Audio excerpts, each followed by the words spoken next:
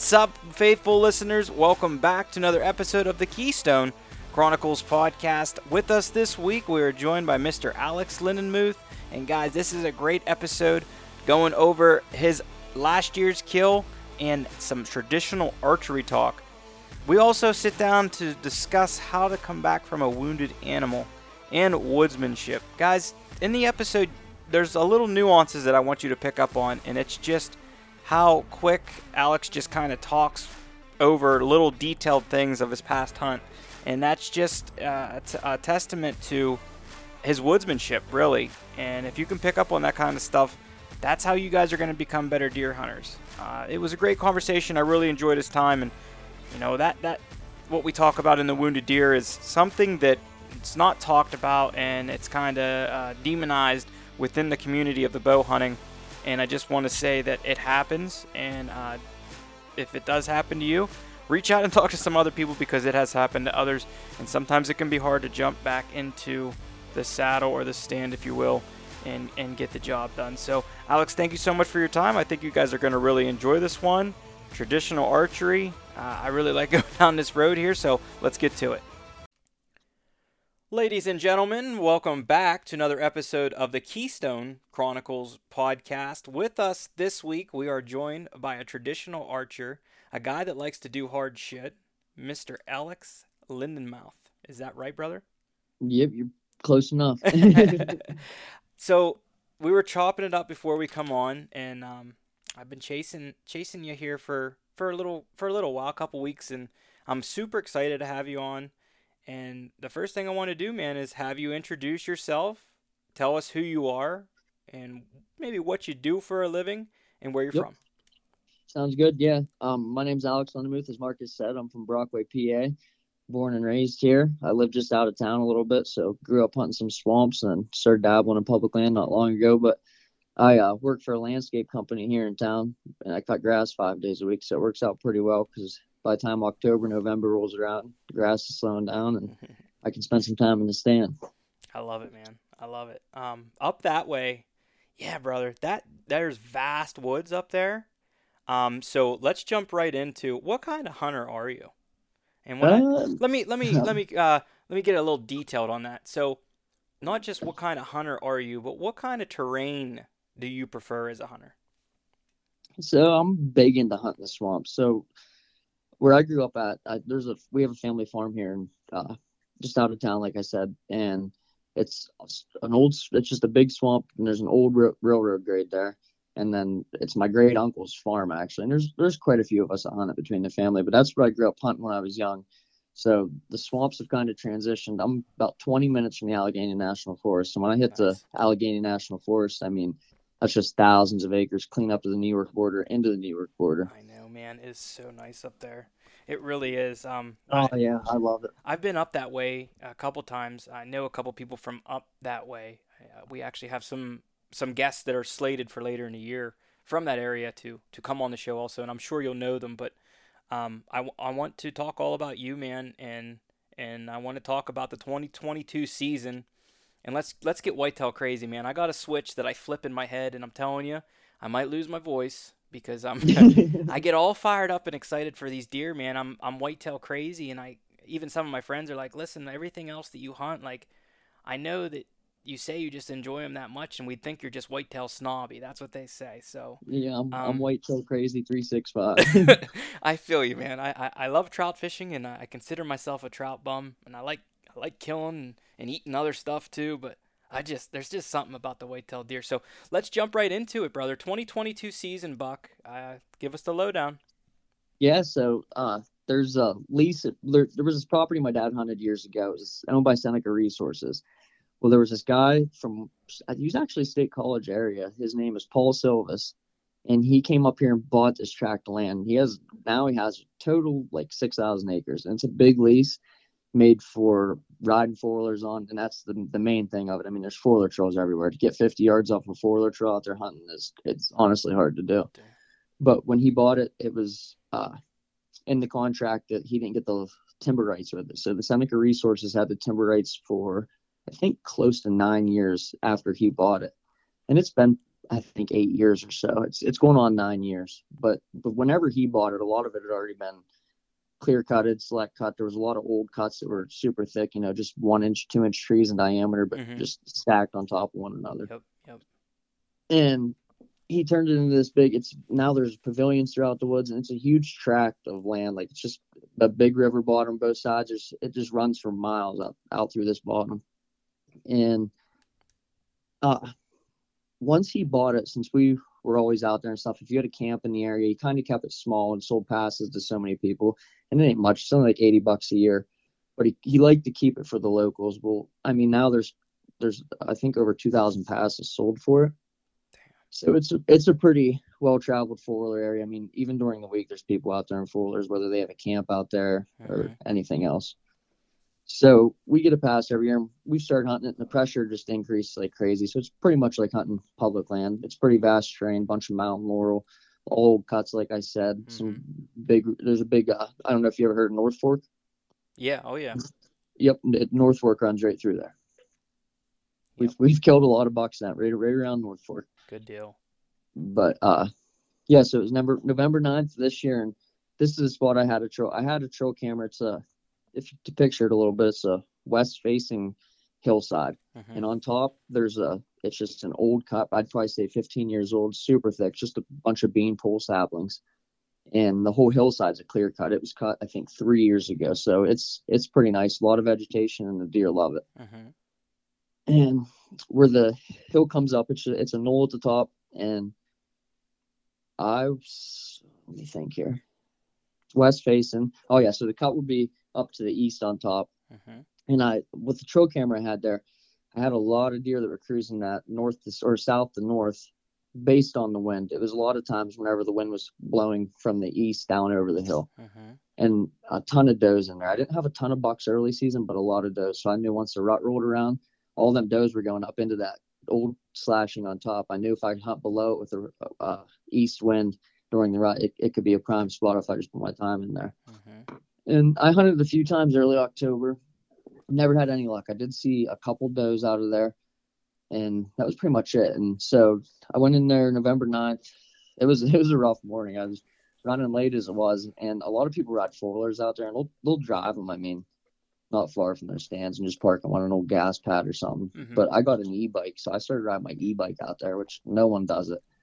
And it was probably 3/4 of a mile riding on my e-bike. It's just a nice tram road to Hoy back in. It's a gated off road.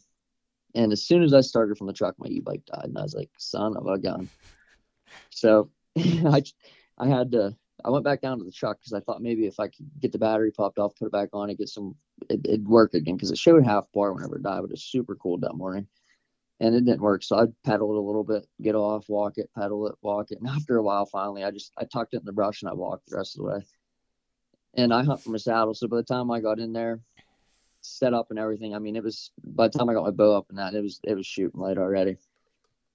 And whenever I got there, I grabbed the card out of that camera. So while I was up my stand, first thing there, I checked the card on it. And I had a couple good bucks, but nothing within like the past 2 weeks. It seemed like a lot of them were hitting it towards the end of October because I had it on scrape. But where I was set up, I was in an old ash tree and I didn't realize it. But when I got up in there, it was daylight at the time, but I looked up and the branches were like dead. And I was like, oh boy. Been there. Yeah. Yeah. And I mean, I was sketched out the whole time because if I'd move a little bit, there was this one dead branch up above me. It wasn't huge, but it was like 3 feet long, enough to do some damage. It would just like quiver. And I was like, oh boy. So I was pretty easy with my movements, but probably helped you being a little slower with your movements. Yep. But there's an old 2-track that ran from south to north. So I was facing south, like southeast, and that 2-track come right towards me. And about 50 yards before me, it wide off, and there's a big scrape at that wide. And there wasn't a tree right there that I felt comfortable in without getting picked off if they came from anywhere. So I wanted to be out on that hillside, and it worked better with my wind because nothing was really coming in below me where I was set up. I was set up right on the break of the hill. And it was about 9 o'clock, way down south of me, down that 2-track. I just seen a buck cruising. It was like 200 yards right along the bottom of this slashing. So it was like set up perfect. That's what I was there for. I figured if there was does bedded in there, there'd be bucks cruising out, just checking it. And I grabbed my bow instantly. And I mean, he had a little ways to come yet, but he covered ground. It felt like 10 seconds. He was already coming over. I know that. Well, when he hit that 2-track, it wide off and it went up over. Well, he hit that 2-track and he took a right, and I needed him to take a left to come right by me. So I heard on another podcast, Aaron Blasey. I don't know if you've ever listened to him. Mm-hmm. There was a time he had a buck come in, and it was so close to him that he didn't want to grunt because he said it would have picked him out. So he like turned and made it sound like it was coming from way down behind him a little bit. Yep. And that buck was headed up that 2-track. So I turned and just gave one soft grunt behind me just to kind of get his attention. He stopped and looked. He stood there looking around for like 10 seconds. And I made it sound like it was down over the hill, which he couldn't see at all. And he turned and just started coming right towards me. Well, the road that I walked in clean on the left side of it because I was hoping if a deer come down, most of the time they walk the right side of it. That's where the heavy trail was. I didn't want him smelling me. Well, he come down and he like cut across it. And he was at 20 yards. And when he cut across it, he smelled right where I walked in. And he was just standing there sniffing it. And I was able to get over. It was a weak side shot, actually. And I drew on him and I shot. And I thought it happened so fast I didn't exactly see where the arrow hit. But it was the first time I ever shot a buck. And he actually jumped up. And I don't know if you ever heard him do the roar. It's like it was wild. Yep, I've been there, done that. Yeah, he did it was like a big grunt. He started running down the hill. And then he stopped, started coming back up, and then I could see the blood coming out of the opposite side. So I was like, well, that looks like a good shot right behind his shoulder. And he come up into some thick stuff. It was like 60 yards from me. And I don't know how I didn't see him die there, but he went up in there, and I heard some leaves scuffle a little bit, and I heard a branch like break off of the tree. After that, nothing. So I sat there for a while, all worked up, made a few phone calls and everything, and I decided I was going to sneak out of there the opposite way where I came in. Yep. Get out of there, give him some time, and I ended up going back out there with a buddy and finding him dead right where I heard that noise and I last seen him go. So I was pretty pumped about that. It was my second trad buck, and it was cool. Yeah, well, that is an awesome story, brother. And so I got a lot of stuff here to ask you about that hunt. So basically, you said that whenever you went in and you were setting up, there was a thicket that you thought that the doe were bedding in, and this was above you on the hillside. Is that correct? Yeah, it would have been. I was facing southeast, and it was like east of me. The whole hilltop above me, even like out further south where he come from, that whole flat above me was all an old clear cut. So there was a lot of deer hanging out. Okay. All right. And the only reason I'm wondering this is I'm just thinking the way that the deer come in and how you thought to set up for that. So were you anticipating on the east wind that the deer would be catching, a buck would be catching the thermals rolling downhill from where you were at, where the doe bedding was, or? Yes, exactly. Because he was cruising right along that bottom side, and the wind would have been coming right out of that cut, and it would have been blowing right in his face. So he could cover just by cruising the bottom edge of that. He could cover. I mean, this ridge runs at least a mile. It's right along North Fork there, so yeah, it runs at least a mile. Now, so he could just cruise that whole thing. If you were to look at that hillside, I'm just trying to paint a picture for people here so they can kind of maybe learn something from this conversation real quick. If you were looking at that hillside, how far up that hillside do you think that you would be? Like elevation wise? Yeah, so let's say give me like a quarter to a halfway up the hill, 3/4 of the way up the hill. I'm pretty much I'm literally right where it breaks off and it starts to level out at the top. I'm right on that break. So my wind is perfect with an east wind. My wind just carries way down over, clean down into the creek bottom. Actually probably over the creek bottom. Yep. That sounds wonderful. So basically you're hunting right off the edge of the military crest. Yep. Okay, and then so when you went in there and you said you that scrape was about 50 yards from you and you were setting up on that scrape and you didn't want to hunt right over just because you didn't feel that you had the proper cover for being in that spot. Now, hunting scrapes, how did you come about thinking, if there was another scrape in the area, would you have hunted that one, or was there a reason you picked that specific scrape that you thought was better than hunting a different one? Was there, was there signpost rubs there, or there's any other rubs? Was it tore up? Like, kind of paint that picture for us. There's a lot of scrapes along that hillside. I mean, it's a pretty good scrape line out of through there, especially like towards the end of October. But like the buck I killed, he come across there, and he didn't even pay any attention to that scrape. But That scrape there was like one of the more dominant ones. Okay. And it was, I mean, it was really worked. You could tell it'd been there for a couple of years. A lot of the other ones that were along it were just, them coming through there, making one here and there each year. Yeah. Yeah. That's cool, man. That's cool. More of a community scrape. Like early October, I had a camera on it, and there was does hitting it almost every morning consistently. Right. And then, what really led up to you getting a shot and killing that deer was you pulling just an aggressive trick, if you will, right? Yep. Most guys in that situation, like you were saying, like if guys don't know, yeah, I would be in the same boat. Like if a deer was that close to me, I'm not going to make a noise, especially Right. on a pressured deer, because as you know, you're done. They'll pick you out. Right. And the move that you made, they was either going to run away or he was going to notice it, right? Yep, and that's just learning from mistakes. There's times when I was Mhm. younger, I'd have deer right there in front of me, Yep. 50 yards, and I grunt at them, they just instantly pick you out. And, I mean, any buck, your 3.5-year-old buck and up, even a 2.5-year-old, I mean, they're not that dumb all the time. Well, I just have one thing to say about that. Welcome to Pennsylvania, right? Yep. And that's why, guys love this state so much and they hate it so much at the same time, because our deer are very educated, because we got a lot of hunters in the woods, and there's a lot of pressure other than hunting in the woods, right? We talk about all Yep. the different outdoor activities that we have in this state, and the show talks about all the time. That takes a toll on a deer herd too. As Yep. far And as I don't educate. think that'd work in every situation, but I think what made it there was he couldn't see that hillside at all, so it Yeah. made it that much Yeah. better. That, and it's really hard to say, because how many different deer have different characteristics, right? Right. They're just Yep. all different. Like I've seen 4 points lay their ears back and run off, 110-inch 8 point, Yep. and they're just all different. I mean, Yep. they, I agree with that they have 100%. their own personality, and that's what makes them so cool. Um, but so when you were in there, I'm assuming you said you did have an east wind. Yeah. Yeah. It was Okay. an Eastman that So morning. so I mean, you timed that up. Hey, I'm gonna go hunt this on an east wind. Yep, it worked out perfect. A lot of and I was hunting there early season too, not that exact spot, but I was Hmm. hunting that general area, and that's what I was hunting on a lot was a east to a southeast wind. Yeah. Yep.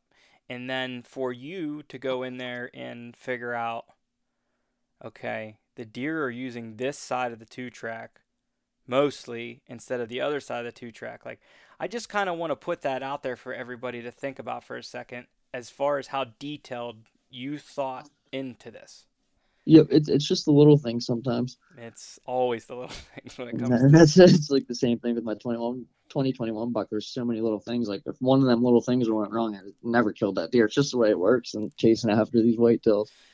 Yeah, I know, man. And it's so funny though, because I swear to you, like, there's times where I sit down and I draw this up, and this is the way it needs to go, and I'm gonna hunt this wind and go in there on this and do that, and everything falls into place like I think it will, and then poof, here comes dark and I'm climbing down, right? Yep. And then on the total flip side, I go in blind and I'm like, boy, there's a giant scrape. This looks like a good spot. I climb up in the tree and here he comes, right? Yep. So And like, that's the 100% the truth. That's exactly how it is. it is, man, and that's honestly the beauty of it. But there is times where we try to put ourselves in the best position possible, and when it pans out like it did, and it works out like it did for you, it's a well-deserved deer. And I'm not saying that all deer aren't well-deserved. I'm just saying some feel a little better than others, and that is one way to make it feel a little better than others. Oh, without a doubt, that made it feel just 10 times better. Just being that he read the script perfectly. That don't happen.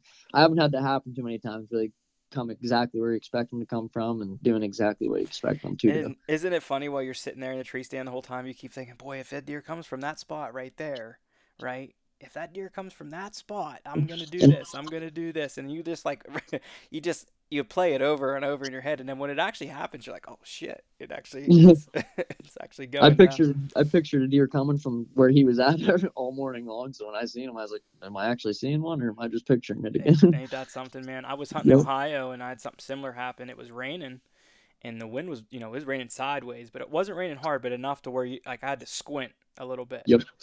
And I was in a hang-on tree stand, and I didn't have a saddle or nothing on, but I had turned myself and flipped my seat up and I was leaning against a tree and kind of had my head against the tree facing behind me Yep. and just like kind of blocking out the wind a little bit. And I kept thinking, boy, I'm probably looking the wrong way, and there's going to be one that comes up behind me here. And, I'm looking behind me, and all of a sudden, I mean, this little spot I could see, out pretty far, and I seen the antlers coming, and I'm like, you ought to be shitting me. This deer is coming, and I'm looking, and I'm ready, and I ain't going to hear them in the rain. And usually, Right. that's when they sneak up on you. Yep. So anyway, it came in and I missed anyway, but still, just a little too far. I tried to make something happen on the last day that I was there, and it was about 40-yard shot, and I ended up clipping a limb. And sometimes I don't know, man. I've been there, and sometimes I just would rather make a mistake and be aggressive and walk, look at it and say, well, I tried. Yeah, it's a big learning process. I've Right. done it a ton of times, and For I've sure. learned extreme from all of them. And I won't take an inhumane shot in any way. Right. I really like to hang my hat on that because unfortunately I have been the subject of, I guess if you will, learning the hard way on shooting and wounding deer. Oh yeah, I'm in the same boat. And that's something that I wanted to segue right into, man, because what you said was you shot that deer, okay? And there's a couple things that you see happen when you shoot a deer. I think some people are really going to like where we're going with this. So when you shoot a deer, you hear multiple different noises, and some of those noises kind of stick in your head, and right? You have that that thud. It's like a hollow thwack, Yep. and it's usually okay, that deer is hurt, right? That sound like a mortal wound. Then you have that. It's kind of like a whack. Yep. And when I hear that noise, I don't get too excited. Nope. Usually it don't mean too good. And then you sometimes will get a noise out of the animal, right? And that's what you got. And everyone that I've got a noise out of, they didn't go very far. And that's okay. That's so after I heard that. No, that's the first time I ever had a deer do that. And I don't know if it was completely unexpected. It caught him off, but after I left there, I mean, I went home and this is before I found him. Mm-hmm. I was Googling that, and I mean, there were some people that had just mixed emotions on it, saying how like, oh, they didn't find him and all this. It was a gut shot, and I was like, I know I wasn't that far back because I was hugging the shoulder pretty tight. Right. So, what do you practice whenever you track a deer, right? And I guess what I'm getting at is where did you learn how to track a deer, and what different things do you practice whenever you are tracking a deer? So take me right to the shot, right? You just shot. What's next? So normally I've made the mistake too many times of just getting excited and I jump down out of the stand, jump them. I've had that happen on at least 2 or 3 different deer, and I never ended up finding them. Mm-hmm. And I give a lot of credits to my old man because he's very patient, very detailed whenever he gets into tracking. But a lot of times I was hunting by myself and I'd get excited, get down out, and I knew better than to do it, but I let my nerves take over. Yeah, man. I'm 100% same boat, and I try to preach to people because I have friends that have shot deer, and they made good shots, and like they climb right down out of their tree stand or off the ground or whatever, and like they're tracking that deer. I mean, minutes after they shot, and I'm like. Yep. You're going to pay for that at some point because you'll learn the hard way, and I guess that's just what makes you better at it. Yes, in that scenario, I think you're right. But what will end up happening for those listeners that don't know or have never been around that is you will jump that deer, and for one reason or another, that deer will clot up. Yep. And if it's a gut shot, good luck. If the deer's clawed up, good luck. They usually don't lay back down within a long range if you jump them. Right. And sometimes, no, usually if you jump them that first time, I mean, a lot of times, a lot of the stories you hear is, oh, we tracked him for another 200 yards, lost blood, and he never betted again, or even further than that a lot of times. Right. And, fortunately here in Pennsylvania, we now have the ability to call a dog. Yeah, and I think that's huge. Oh my God! For whatever reason, we weren't allowed to do that for the longest time. Yeah. Yep. I have no idea, man. But I am super excited about that because, like I said, I have people that are in that game. They got skin in it. They got the dogs, and I'm all for being able to find a wounded animal and bring that animal home. Yep. I guarantee you that it saves so many deadheads in a year. Oh, I'm positive of that. Yeah, without Um, a doubt. but I guess to dive back into what we were saying. So you shot and then you backed out. Yep. So how long after you shot did you wait to even come down out of the tree? So my buddy had to come from about 45 minutes. I mean, I had a half-hour drive back to my house anyway. So I got down out of the tree. I sat there roughly 45 to an hour. I was down out right Mm-hmm. around 10. And when I left my bow in the tree, my backpack, and like I took off my coat. Like I just wanted to sneak out of there as quietly as I could because I Mm-hmm. was just unsure. But Yep. Yep. And that's one thing that I think that we should just kind of put out there is I wait an hour. That's what yep, I shoot for. That's what I'm comfortable with. If I'm not comfortable with going to look where I shot because it's real iffy, then I won't. If not, I'll go down and I'll see if my arrow is where I shot or just kind of look and see what kind of hair or what kind of blood is in that spot yep. and then kind of judge it from there. Yeah, and it's something I didn't see him fall over because I mean where I shot him, where I found him was only 70 yards. But I mean, I at first I mean I felt very good about the shot, but you know how it is when you sit there, you just start second guessing yourself. Yeah. Yeah, and that's unfortunately, yeah, it's true. And I don't know how many times like I've pulled my binoculars up after I shot and I'm looking at the ground all around, like what can I see? What can I see? Without getting down and disturbing everything and all that stuff. But I really like what you're practicing and what you're saying. You got down, you backed out immediately as soon as you knew or had any thought that hey, this may not have been the best shot. I want to back out. I want to let this deer die. Right. And I had this conversation with Lane Hausner on one of the podcasts, and yeah, it's a super easy way to lose a deer to jump it. So for anybody listening, get down. Maybe if you think it was a good shot, maybe you can walk over and check out where you shot, or maybe not. Maybe just back out, come back in an hour and a half, or maybe call somebody for some help if you can, Yep. because it's one thing to track a deer and go do it alone and all that stuff, and sure that's fun and all, but let's face it, I have way more fun whenever my family or my friends are involved in helping, right? Oh yeah, especially in a recovery. Yeah, Yeah, hell heck yeah. yeah. And then especially you get to the deer, and if you don't have to pack it out, then you guys, you got help. You can get Yeah. to get the damn thing out of there. So Yep. Sit there and celebrate it a little bit. It's way yeah, better having people hell actually yeah, come man. And around. it feels like instead of you just killing that deer, we killed that deer, right? Yep. And that's what it's all about. I mean, you think back to all the tribes and stuff of native people, and like that's what they did. It's a group effort. It was a whole group effort, and that's why they celebrated. And it was, it's part of the kill. And we always laugh, and we'll raise a beer or a coffee or whatever in the air, and we'll say to the hunt. Yep.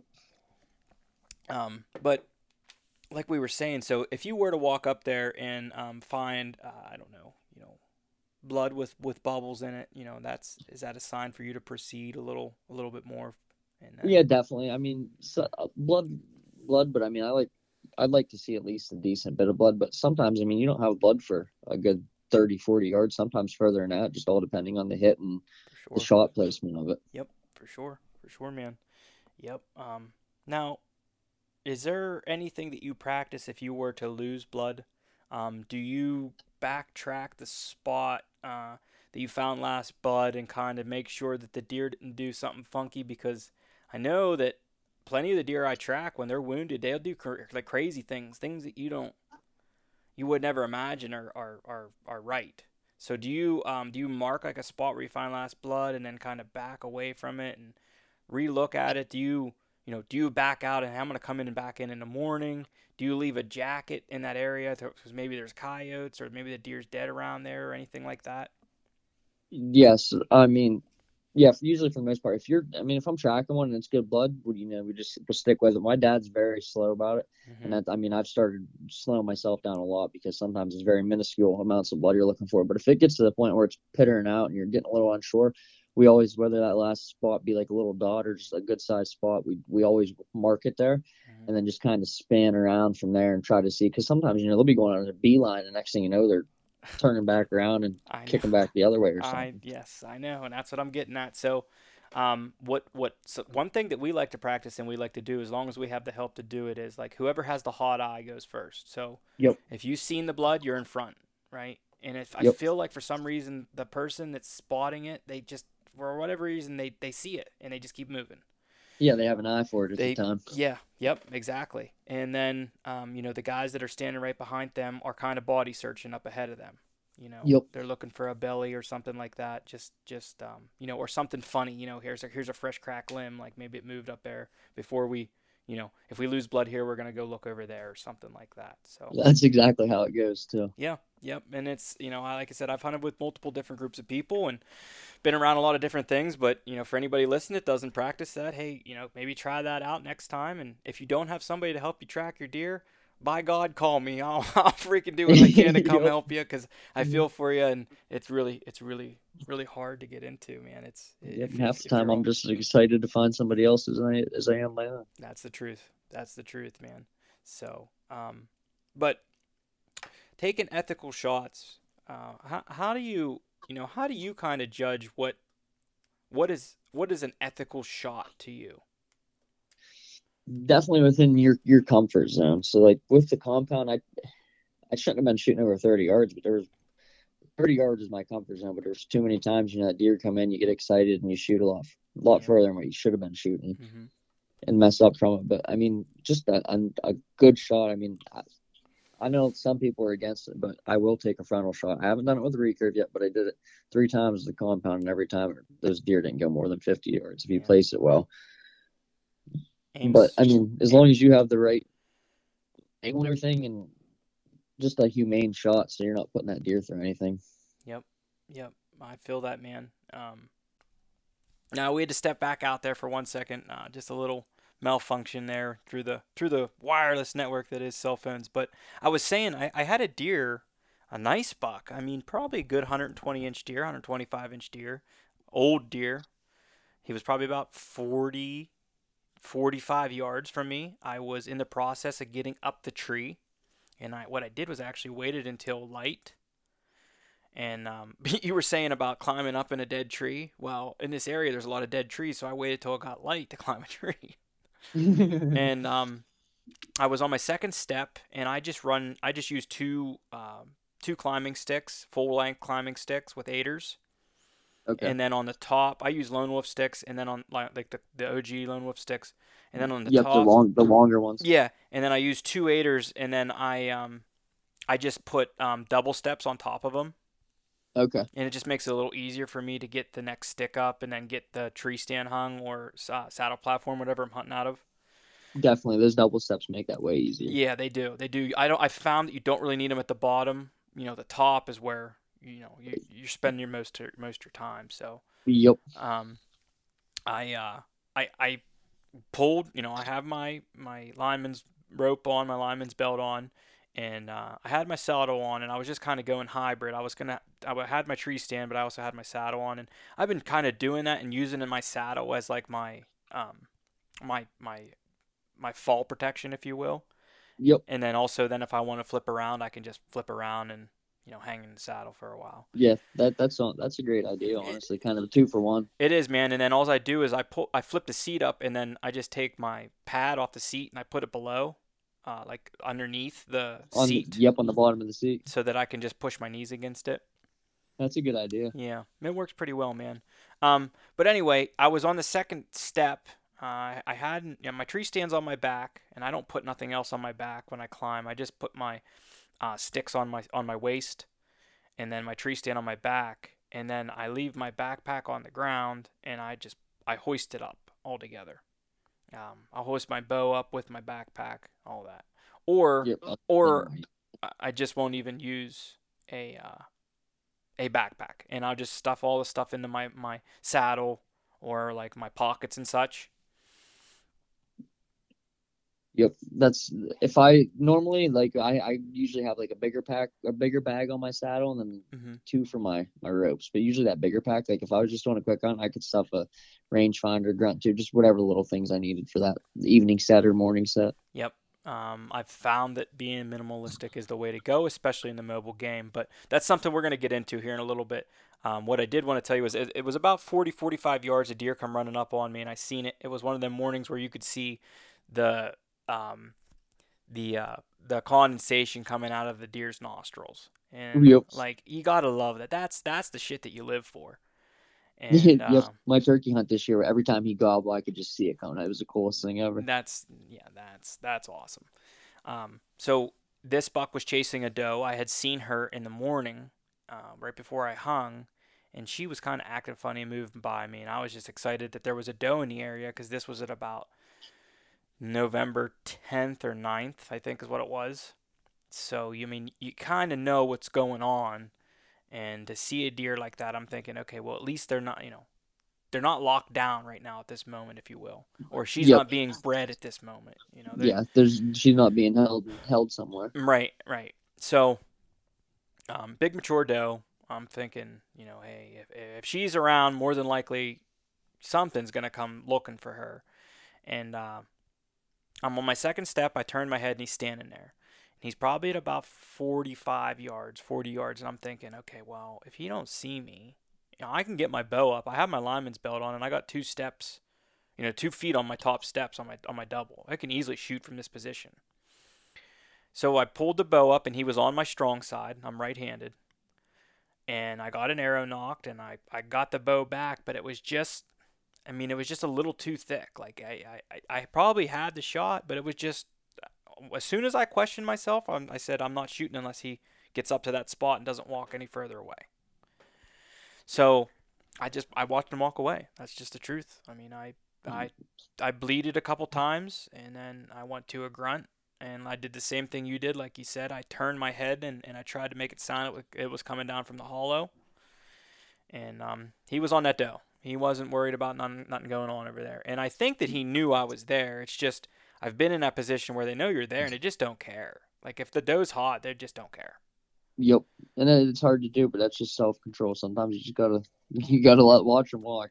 It's hard, but yeah. And I think that you live and you learn. Yep. When you've been in a position where you've wounded deer like I have in an unfortunate manner, I lose sleep to this day. So I think about deer that I hit years ago, and it's like, man, if only I could have found him. yeah, and there is something to be said to being able to rebound on that. And Yep. I guess we could touch into that real quick. When you do get out there and you do wound a deer, it's terrible and it's really hard, and it can be really hard to go back out there and do it again. Yep. And I think sometimes what it takes is you wounded a buck in early October, and you get back in the woods and a doe presents herself. If you're going to eat that deer, I think it's time to let it fly. Yep. To boost that confidence, that's a huge confidence booster right there, especially after a situation where you wound one. Yep. Yep. And I preach that. I feel like that's, I feel like a lot of guys walk around with their head up a little too high, like, oh, I don't shoot does. No, don't be a dick. Okay. Yep. All right. I'm out here killing does. What's wrong with that? There ain't nothing wrong with it. Okay. So, yeah, get down off your high horse if you're listening. All right, there are some of us who do shoot does, and we'll gladly take your doe tags if you need them filled. So yeah, if you don't want them, pass them my way. Yeah, right. If you're not going to use them, man, we'll help the population because we got to play it on both sides, right? Yep, good practice and food, meat in the freezer. Yeah, that's right. That's right. So, yeah, but it's just something to be said about being able to get back on that high horse and get out there and get the job done again. And yeah, I think that's one way to do it. And I think another way to do it is when you go home, shoot your bow. Just shoot. And another thing that I like to practice is, I get home from work and maybe I'm not going to go in the woods that night, or maybe I am going in the woods that night, and I just let one arrow fling, right? Yep. I just shoot one right now. And it's like, it kind of, because I feel like that just builds up within you. Like, you're like, I haven't shot this bow. That cold shot, it's huge, yeah. Yeah. And with the recurve, that was something I started doing a lot more. I mean, there was a couple mornings a lot of mornings my first year hunting with it, like I would go out in the garage. I'm only shooting 10 feet, but just to get the feel of it one time. And that's what we're gonna do, man. We're gonna dive right into it here. How in the hell did you get into traditional hunting? Yeah, it all started with a haircut. So there's a retired state cop here in town. He's Hmm. an older gentleman, Okay. and he's been a big trad guy. And I went in there to get a haircut one day. We'd always talk about hunting a little bit here and there, trapping and stuff. And I didn't know it, but he ended up telling me, he's like, "Yeah, I hunt with the recurve." And I was like, "Oh, really?" I had no idea. I mean, and my uncle started dabbling in it 2 years ago, but I mean, I never really thought anything of it at the time. Hmm. And he's like, "Yeah, we shoot. We have a club. There's a club which I was already part of. I shot compounds and stuff up there, 3D shoots and stuff like that." But he's like, over winter, because this had been January, and he said, "Yeah, we shoot. I think it was every Wednesday or Thursday. Every Thursday they shoot up there. Just all recurve guys. It's a trad night, and they just go up there and they shoot and have fun. They don't keep score. They just do whatever, drink some beers and just have a good time." Hmm. And he's like, "You should come up sometime and give it a whirl." So I think it was the following week. I was, yeah, what the heck? I'll go up. And I had a buddy uh, he would go up there with his dad and stuff. So I was like, all right, I'll give it a try. He's a big recurve guy. His name, you might know him, Gage Galvis. Oh yeah. But I messaged him. I was like, "Hey, could you bring me a bow to shoot?" And he's like, "Oh yeah." So he brought me a bow and stuff. And the whole time I was up there, I was just shooting and shooting and shooting. Those guys would take breaks, but I was trying to just figure it out. A lot of those guys are good shots up there. A lot of them are older gentlemen. There's not many young guys, Hmm. but there's getting to be more young guys in it. And that was pretty much where it all started. After that night, I went home and was on the internet looking at recurve bows and everything. And I almost bought one that night. And I was like, "Yeah, I better just hold off." Next day, I got on and bought one. And I was like, "Yep, here we go." I already dove in. I mean, that was within 24 hours. I already bought one, which that was a big mistake on my part. I should have waited, and I could have bought one a lot cheaper off one of those guys. Well, sometimes you just want to do it. And looking, You get excited and can't yeah, wait. yeah, hell yeah, man. I mean, and looking back on a lot of different stuff that I've purchased, um, like that. Yeah, I probably could have found some stuff cheaper, Yep. but that's like those impulse buys, man. That's why whenever you're in line in freaking grocery store and they got all them packs of gums and candy bars and all that other hoopla there, you're like, well, I kind of want that. Do you need it? Yep. You're No, you 100% don't need right. it, but you freaking buy it anyway.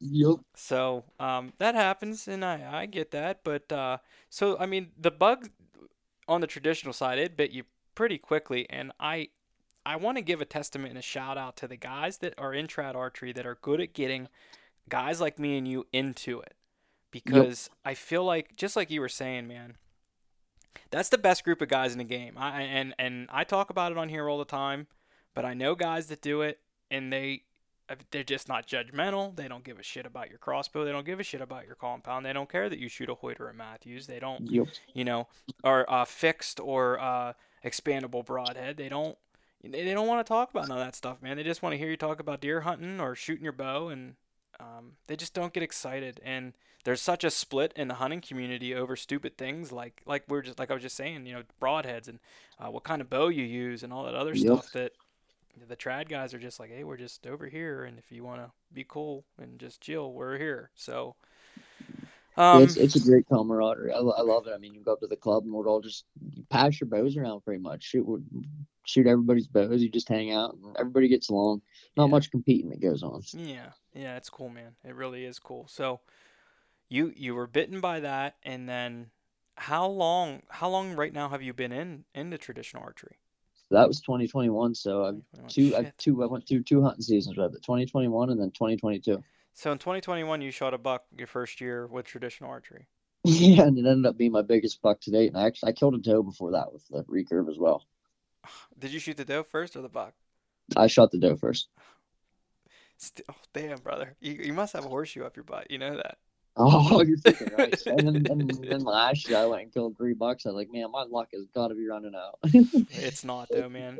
Just from hearing you talking and seeing how you observe the woods, you you have been blessed, and I know that you were crediting it your dad early on there, and I can imagine the conversations and the things that you have been shown, because you don't just learn those little small details and nuances on your own. And I'm not saying you can't. Yes, you could, but what I'm saying is, the best way that you learn that stuff is somebody, puts their wing over top of you and says, check this out.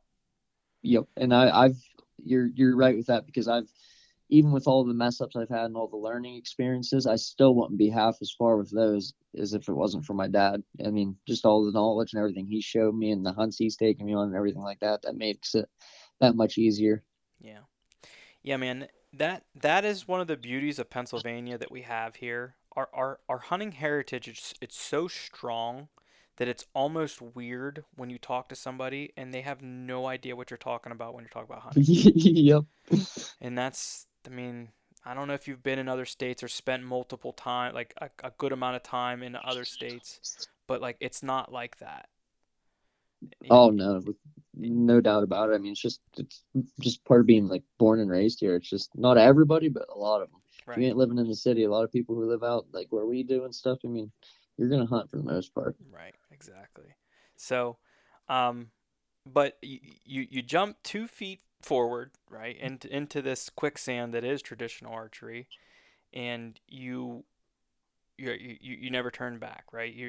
Do you even have a compound now, or The compound I was using was my dad's. It was a Hoyt. I have it in a case. okay? I think I took it back down to his house, though, honestly. Okay. But I was I just I haven't was pulled it out just of that curious. I case. didn't know if when it come 3D time if you ran around with the compound for a while or you just hey, this is my identity and this is what I like or Man, it's traditional or nothing, pretty much now. sweet man. Sweet, sweet. And there's so much to be said for the difference into that. And I want you to dive into what are the biggest differences that you've found from going from a compound to a traditional setup? I mean, there's a lot. I mean, there's not even a ton of differences. It just comes. I mean, the biggest thing, the hardest thing with it is accepting like the yardage loss. Like you ain't shooting 30, 40 yards. I mean, you can, but if you then you're not real confident in a shot like that. But the biggest thing is getting confidence built up and being confident with the bow you're using. I'll be honest with you, I feel just as deadly with that recurve as I do with a compound. That's I awesome. mean, yep, it's just matter. And the biggest thing, I mean, with the recurve, I had to change my setups quite a bit, like getting closer and Mhm. getting the deer a lot closer is the biggest thing. And then So being able to do that without them busting you and whatnot. So what you have found within that is an improvementship in your woodsmanship. Without a doubt, make it, you have to observe things a lot more. And I've noticed it. I mean, and I'm not gonna lie, even with the recurve, I've become a lot more aggressive with it too because those opportunities don't come very often. Hmm. And when it comes to the recurve, I need as many opportunities as I can get. It's badass, man. I'm just gonna let you know, like it's to me, and like I told you before, I am going to go that route. It's a matter of time. I just have my feet in a lot of different ponds, and I'm Yep. putting out a lot of different fires here and there. But it to a lot of people, I think that the traditional way is very scary, if you will. Yeah, Or and it is, and that's the thing. I started telling everybody after like a week or two of shooting. I was like, "Oh, it's recurve or nothing, recurve or nothing." And I'm a man who I eat my words. I don't like to be proven wrong. So after that, I was like I was second guessing myself constantly. I'm like, it ain't all about killing every year and stuff like that. But I was trying to talk myself through it. But I mean, I had to stick with it. I told everybody I was switching to it, and I wasn't giving it up. I started my season off with two misses, and a lot of people would go back to the compound. I was like, I can't. I got to stick with it. yeah, well, Got yeah, to eat my words. brother, hats off to you because yeah, a lot of people would because that like we're saying that learning curve is a lot to deal with, and I know one of the things that maybe you can attest to is how much more do you think that you shoot that recurve than you did when you had your compound? Oh my gosh, a ton more. I won't lie, I've been slacking lately, but the first after going up there and shooting with those guys, I mean, I once my bow came in, I was shooting every day, clean up the season, and even throughout season, which was the weird part. When my compound, I put that thing down before season. There might be a week I go without shooting it, which is wrong. It shouldn't have been like that. I should have been shooting it a lot more. But Hmm. the recurve, I was just addicted to shooting because it's something that's just so hard to master, and like it's just so addicting. It's hard to even explain.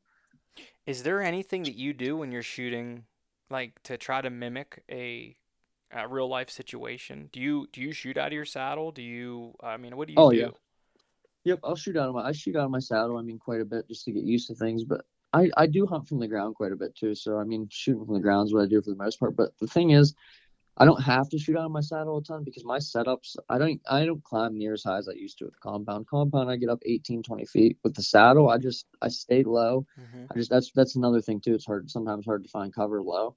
But I mean, I use 2 sticks and they're mini sticks and I have an aider on each. But a lot of times I'm only hanging anywhere from like 10 to 13 feet. Yeah. I mean, so yeah, I hunt the same exact way that you hunt. And Yeah. what I have found is, and actually, the one I want to make a shout out to somebody I know, and that's Byron over at the Whitetail Experience. He has really been pushing that out there, just one sticking, and not like one sticking to get up the tree, like a one stick hang out, one stick. No, just one stick and hunt in a beech tree, on the Yep. ground, or like, really using the terrain to your advantage and not having to hunt high. Now, don't get me wrong. I don't want anybody to come out and say, "Well, I hunt high because of thermals." Oh, I understand. There's different situations and there's things that need to be different for all different places. But Right. I'm very comfortable, very very comfortable at 14 to 15 feet, and I Yep. can do it pretty quickly and pretty efficiently with 2 sticks like I do. Yep. And my biggest thing, it's just the whole kill zone. I mean, if you're at 18, 20 feet, it's a lot different than being anywhere from like 12 to 13 feet. Like Yeah. 12 to 13 feet, I mean, you're right there with them. Like Mm-hmm. your the angles aren't changing a whole lot, unless they're right underneath you, of course. Yeah. And that is a testament to so I have nice camouflage, if you will. Um, why did I buy nice camouflage? I won't say it wasn't all because I'd like to see the hype, because that was definitely a little bit into it. Yep. But at the same time, I got a very heavy discount on what I have. So I bought it, but I will tell you, and I will be the first one to tell you that I will go out in, plain clothes. I don't want to say plain clothes, but solid colors. I have no problem with wearing greens and browns and stuff like that in a tree stand anymore and still being at 13, 14, 15 feet. And I am comfortable. I will set myself up to where I feel like I'm hidden. Yep. And I feel like I could get away with wearing anything because I'm always trying to set it up to where I can keep the tree between me and the deer. Like that ash tree I was in, it was big in diameter, and I could pretty much keep my whole entire body behind that tree, and I would just keep it between myself and the deer. So I mean, my camo don't really come into play at that point. Mm-hmm. Well, the shot that you said you made it from your weak side. And, I think that that's just a testament to all the practice that you do. Yep. And now, when you said that shot that you made on that bucklet was on your weak side, did you spin around or did you turn yourself? Are you right-handed? Yeah. Yeah. So Yep. did you turn yourself? Did you pull the bow over the tree and go to your right, or did you spin and then brace your leg or something up against the tree and shoot around your body? No, I was already he was still like in front of me, but the way how big that tree was, Uh he was huh. still just I just had to bring the bow up over the tether, which with a 66-inch recurve and getting away with that movement when the deer's right there at 20 yards isn't always easy. Oh my God. Yeah, I mean, I have a hard enough time with it scares the bejesus out of me thinking that the deer is going to be on the wrong side when I'm in a saddle. Yep. But like that's like my worst nightmare. What happened? I wouldn't say my worst nightmare. That 3 o'clock shot is what I really don't want. But And it was like it was right around there. In yeah, between 2 and 3 o'clock is about right where it was at. damn, that's if Kenny Loggins is around, man, that's the danger zone. Yep. But honestly, with the recurve, I kind of like it because I can just put that arm right up against like my tether, and then my shooting arm, bow arm is always straight. So it's kind of like it lets me extend my back a little bit, and I do like it. It doesn't really allow me to pinch my shoulders a whole lot. Yeah. Well, I think that's because, like I said, you're practicing enough in it, and that's where you're comfortable, and that's what I know a lot of guys are afraid of those shots and stuff like that, and I have put more time into practicing that shot, and I am more comfortable doing it. Now, don't get me wrong, if I had the time and felt like I could get away with it, I'd rather spin and get my leg braced against a tree and then swing across my body. But Oh yeah, no doubt. yeah, I mean that's like a natural shot. But Yeah. Um, In a yeah, man. situation like that, with him being that close, it was just nice being able to bring it right over the tether. Because doing that, I was able to keep an eye on him the whole time. So if he were to pick his head up, I'd be able to stop the movements. I didn't have my back to him at all. Exactly. Exactly. Yeah. There's all different scenarios, and you have to be prepared for all of them. But Yep. yeah, when you're able just to push the bow, boy, that is a lot of bow to move around. That's why I thought maybe you spun. But holy shit, like that's yeah, I don't know. That's a lot. I'm picturing it all in my head. And Um, I had to do the same thing in Indiana on that first no I kill with the recurve. She was 8 yards. I had to do the same exact thing. yeah. Luckily, I had the cover. Hey, yeah. I mean, but that's why you set yourself up in that cover, right? Yep. So, as far as more stuff with your traditional setup, what are you doing like about your arrows? Are you um, is there a special setup that you have or anything like that? How many grains are out in front of you on the heads? And I'm guessing you're shooting a fixed head, but Yep. Yeah, I shoot a fixed broadhead. So when it comes to arrow setups, like in my compound, my dad, like we would just go get arrows, cut them to length, uh-huh, put your 100 grain fill point on your 100 grain broadhead, and right. you'd hunt with it. Mhm. We'd paper tune and everything, but with recurve arrows, it's so much different because you have to get that arrow to fly straight out of your bow, and it comes down to your form and everything else. You have to be able to draw to the same point and stuff like that every time. And it's a huge game to get into. It was the biggest headache for me diving into it. It was tough to do. Yeah. Now, And I mean, I mean, I guess you shoot with your fingers. yeah, yep. I shoot 3 fingers under the arrow. Okay. And then what do you do for a rest? The first year, well, actually, I guess that was. I have an elevated rest. I have a springy rest on both my bows. I'm shooting metal risers now. One's aluminum, the other one's carbon. But my old bow, which was my wood bow, it had a little brush. It had a plate on it, and it was a bare bow and had a little brush rest on it. Yeah. Okay. Yeah, I got you. Yeah, that's. What do you shoot now? What kind of bow is it?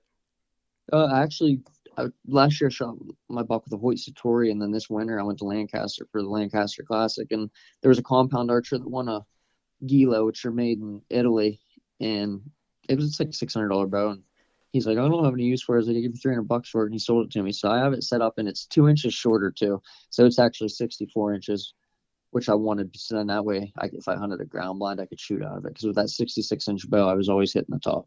Yeah. How tall are you? It was 66 inches. But how tall are you standing from the Oh, ground? I'm like 5'8", 5'9". Okay. Yeah. Just to give people an idea what that. Yep, and I mean that was shooting sitting down too.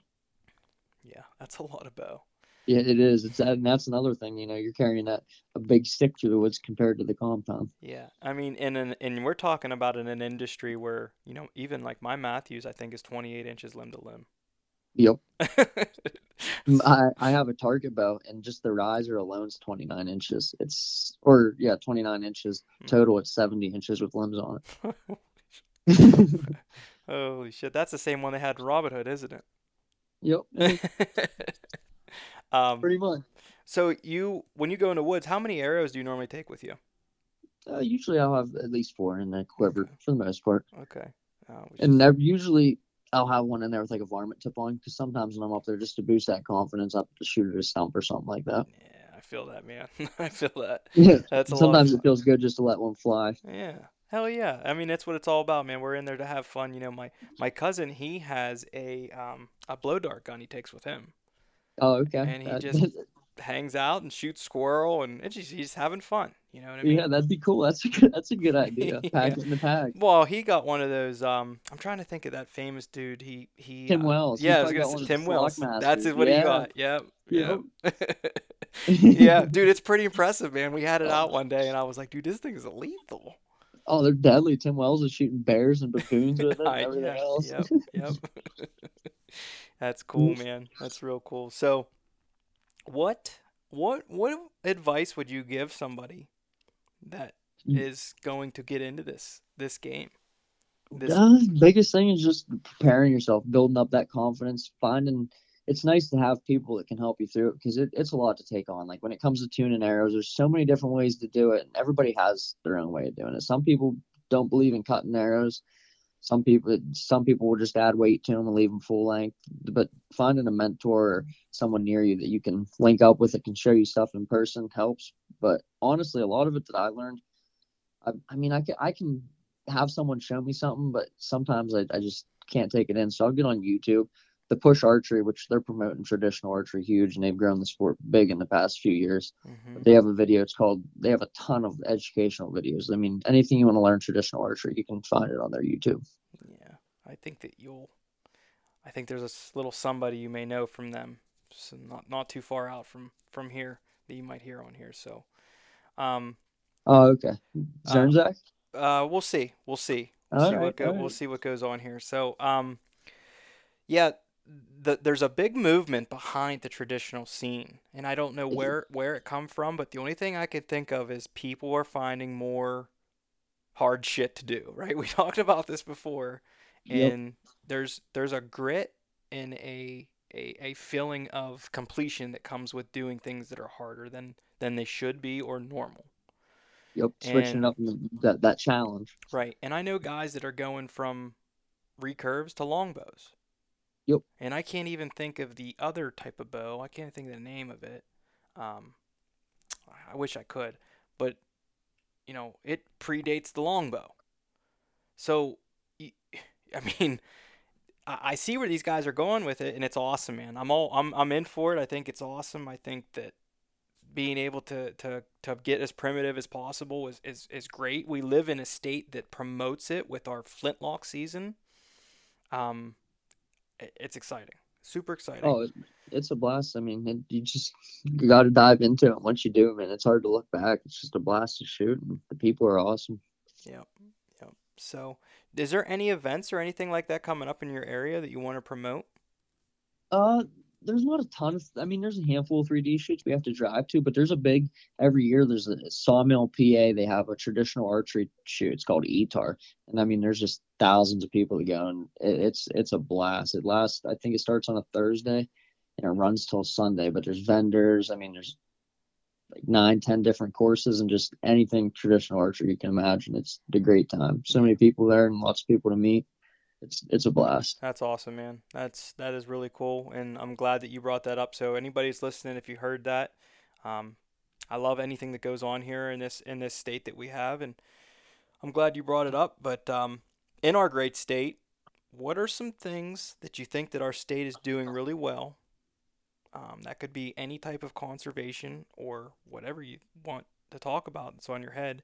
And then what's some things that maybe that you would like to see change? One thing, I mean, obviously the antler restriction's a huge one, but I really like seeing them take that rifle away from fall turkey. I noticed the turkey numbers getting low in our area, and I think that would definitely save some birds because I know a lot of people will just go out and find a flock and plink one with the rifle. So I think that helped out. As far as things that would change, trying to think of one.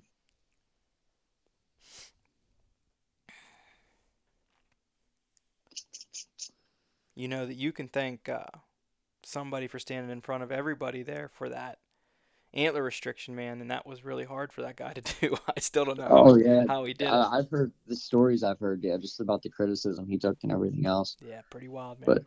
Pretty wild. yep, there's a lot of people that are probably kicking themselves in the butt for the things that they said about that whole movement. But that's got to be one of the best things that's happened around here. And I know there's a lot of people that say that.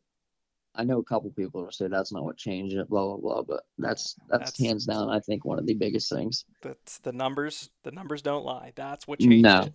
nope. That's what changed it for sure. Yep. I'm trying to think of something. Well, you know what, man? It's not a bad thing if you Oh, can't think of anything. one thing is the turkey. I won't mind seeing him go to one spring gobbler tag. Okay. All right. Do you agree with when the season comes in? Uh, yeah, I have to just because I hear. I mean, the biologists usually know what they're talking about, and Mm-hmm. the whole thing. It has it's 50-50. It's double-sided sword when it comes to whether it starts earlier or not because it has its pros and cons. But they say it saves a lot of turkeys. I really truly believe it does. I It just does, in my and opinion. just And think about it. Like the youth weekend, from the youth weekend to the first weekend of like the adult, a lot changes within that week. I feel like I you mean go out that that's youth weekend and it is wicked sometimes. and that's I feel like it's always like that green up either happens like right then when the youth season comes in, like that week. It's like Yep. always that week like the green up is like okay, it was like you could see and now like no, it's green. Yep. And that obviously makes it a little bit harder to see Oh birds and yeah, stuff without a and doubt. um Yeah, I think that you touched on two great things there, and those are brought up plenty of times. I do want to pick your brain just because I'm curious. Like, what do you think about Sunday hunting? Sunday hunting, I mean, I'm an advocate for it. I know, and there's a lot of people that are against that too, but being that I Uh-huh. work during the week, I mean, I don't get a whole ton of time during the week to get out in the evenings. If I could have a Saturday, Sunday, I think that'd be awesome. Yeah. Would you, if you were in charge in any way, would you change the season in archery season, whether it would be shorter or longer? I mean, I've always wanted to kill a velvet buck, but I don't think I'd shorten it just because I feel like a lot more deer would die because then I don't know. Then velvet patterns seem to be somewhat easy sometimes, but then again, I hear them guys out like Kentucky and stuff talking about it, but those deer are also used to that, and they say how tough it is out there sometimes. Yeah. But I don't know. I kind of like it the way it is. Maybe a week longer sometimes because I know after that weekends usually it's always freaking hot. Yeah, you hit it right on the head, man. I've always thought the same thing because, oh man, One more week, I think it would make a world of difference. yeah, it would. It would, but a lot of rifle hunters aren't gonna like hearing that either. Nah, there would be a lot But of dude, the rifle hunters thing who won't is, like that. you're never gonna make everybody happy, and you just got to make decisions that are the right ones. Whether they're right or Yep. wrong, you got to make them work. So, fortunately, we have a lot of money that rolls through the system here for outdoor activities here in Pennsylvania, whether that be parks and recs, whether that be national land, whether that be game lands. And we're blessed to have what we have here. I know in my house, I can't go more than, I don't know, probably like 8 miles without touching at least 3 or 4 different tracks of state game lands. Yep, and I'm in the same boat as you. There's so many public chunks that are just awesome hunting and well managed and everything else. Yeah, and it's just gotten better, man. And I do want to give a shout out to the land guys, the guys that take care of all the land on the state game lands, man. The game lands, it's something how much different going from the game lands because there's a lot of game lands that border the national forest, but like Hmm. just seeing where the differences in the lines, like the cuts on the game lands, those freaking cuts are hot. Yeah. The national forest, they don't do a ton of cutting really, Right. so there's a lot Well, of deadfall and just stuff like that. so I mean, there's different laws and regulations into all that Yeah. stuff, and that's why, like, yeah, like if you shoot an 8-year-old deer up on Allegheny National Forest, like that deer, you got to think of the difference. Like the deer on the game lands, like the game lands has been made for a wildlife restoration area. Yep, and then yeah, the national forest, they're not so much focusing on that. They're focusing on the woods and The the that nature there. conservation, that's The it. conservation. Yep. They're protecting it. Yep.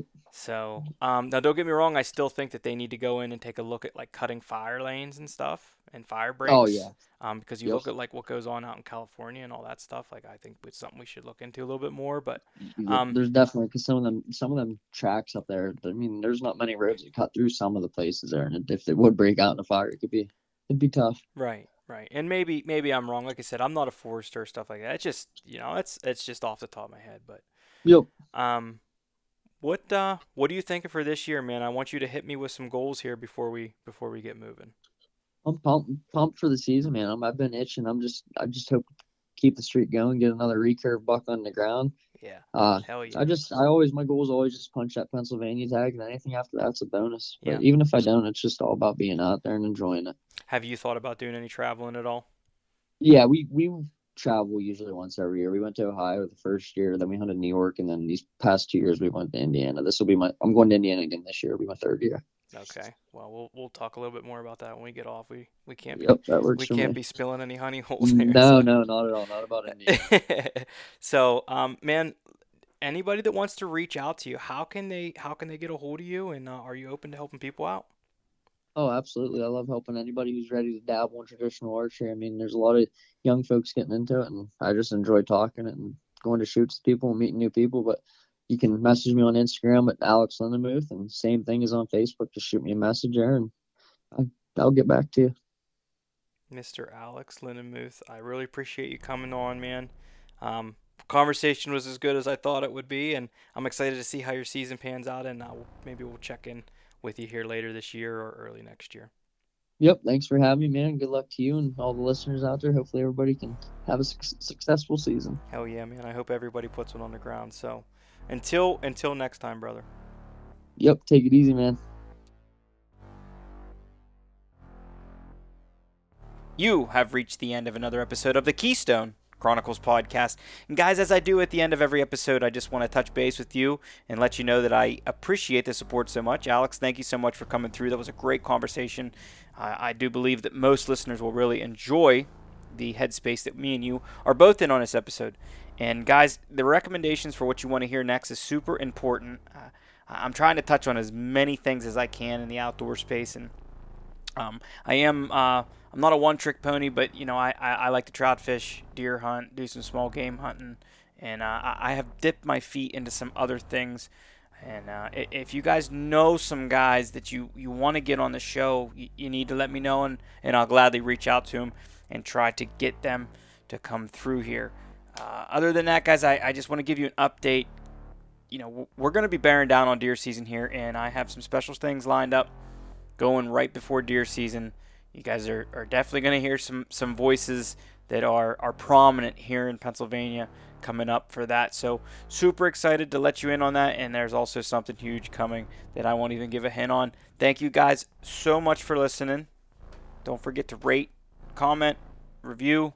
That's huge for the show. Thank you guys. See you soon.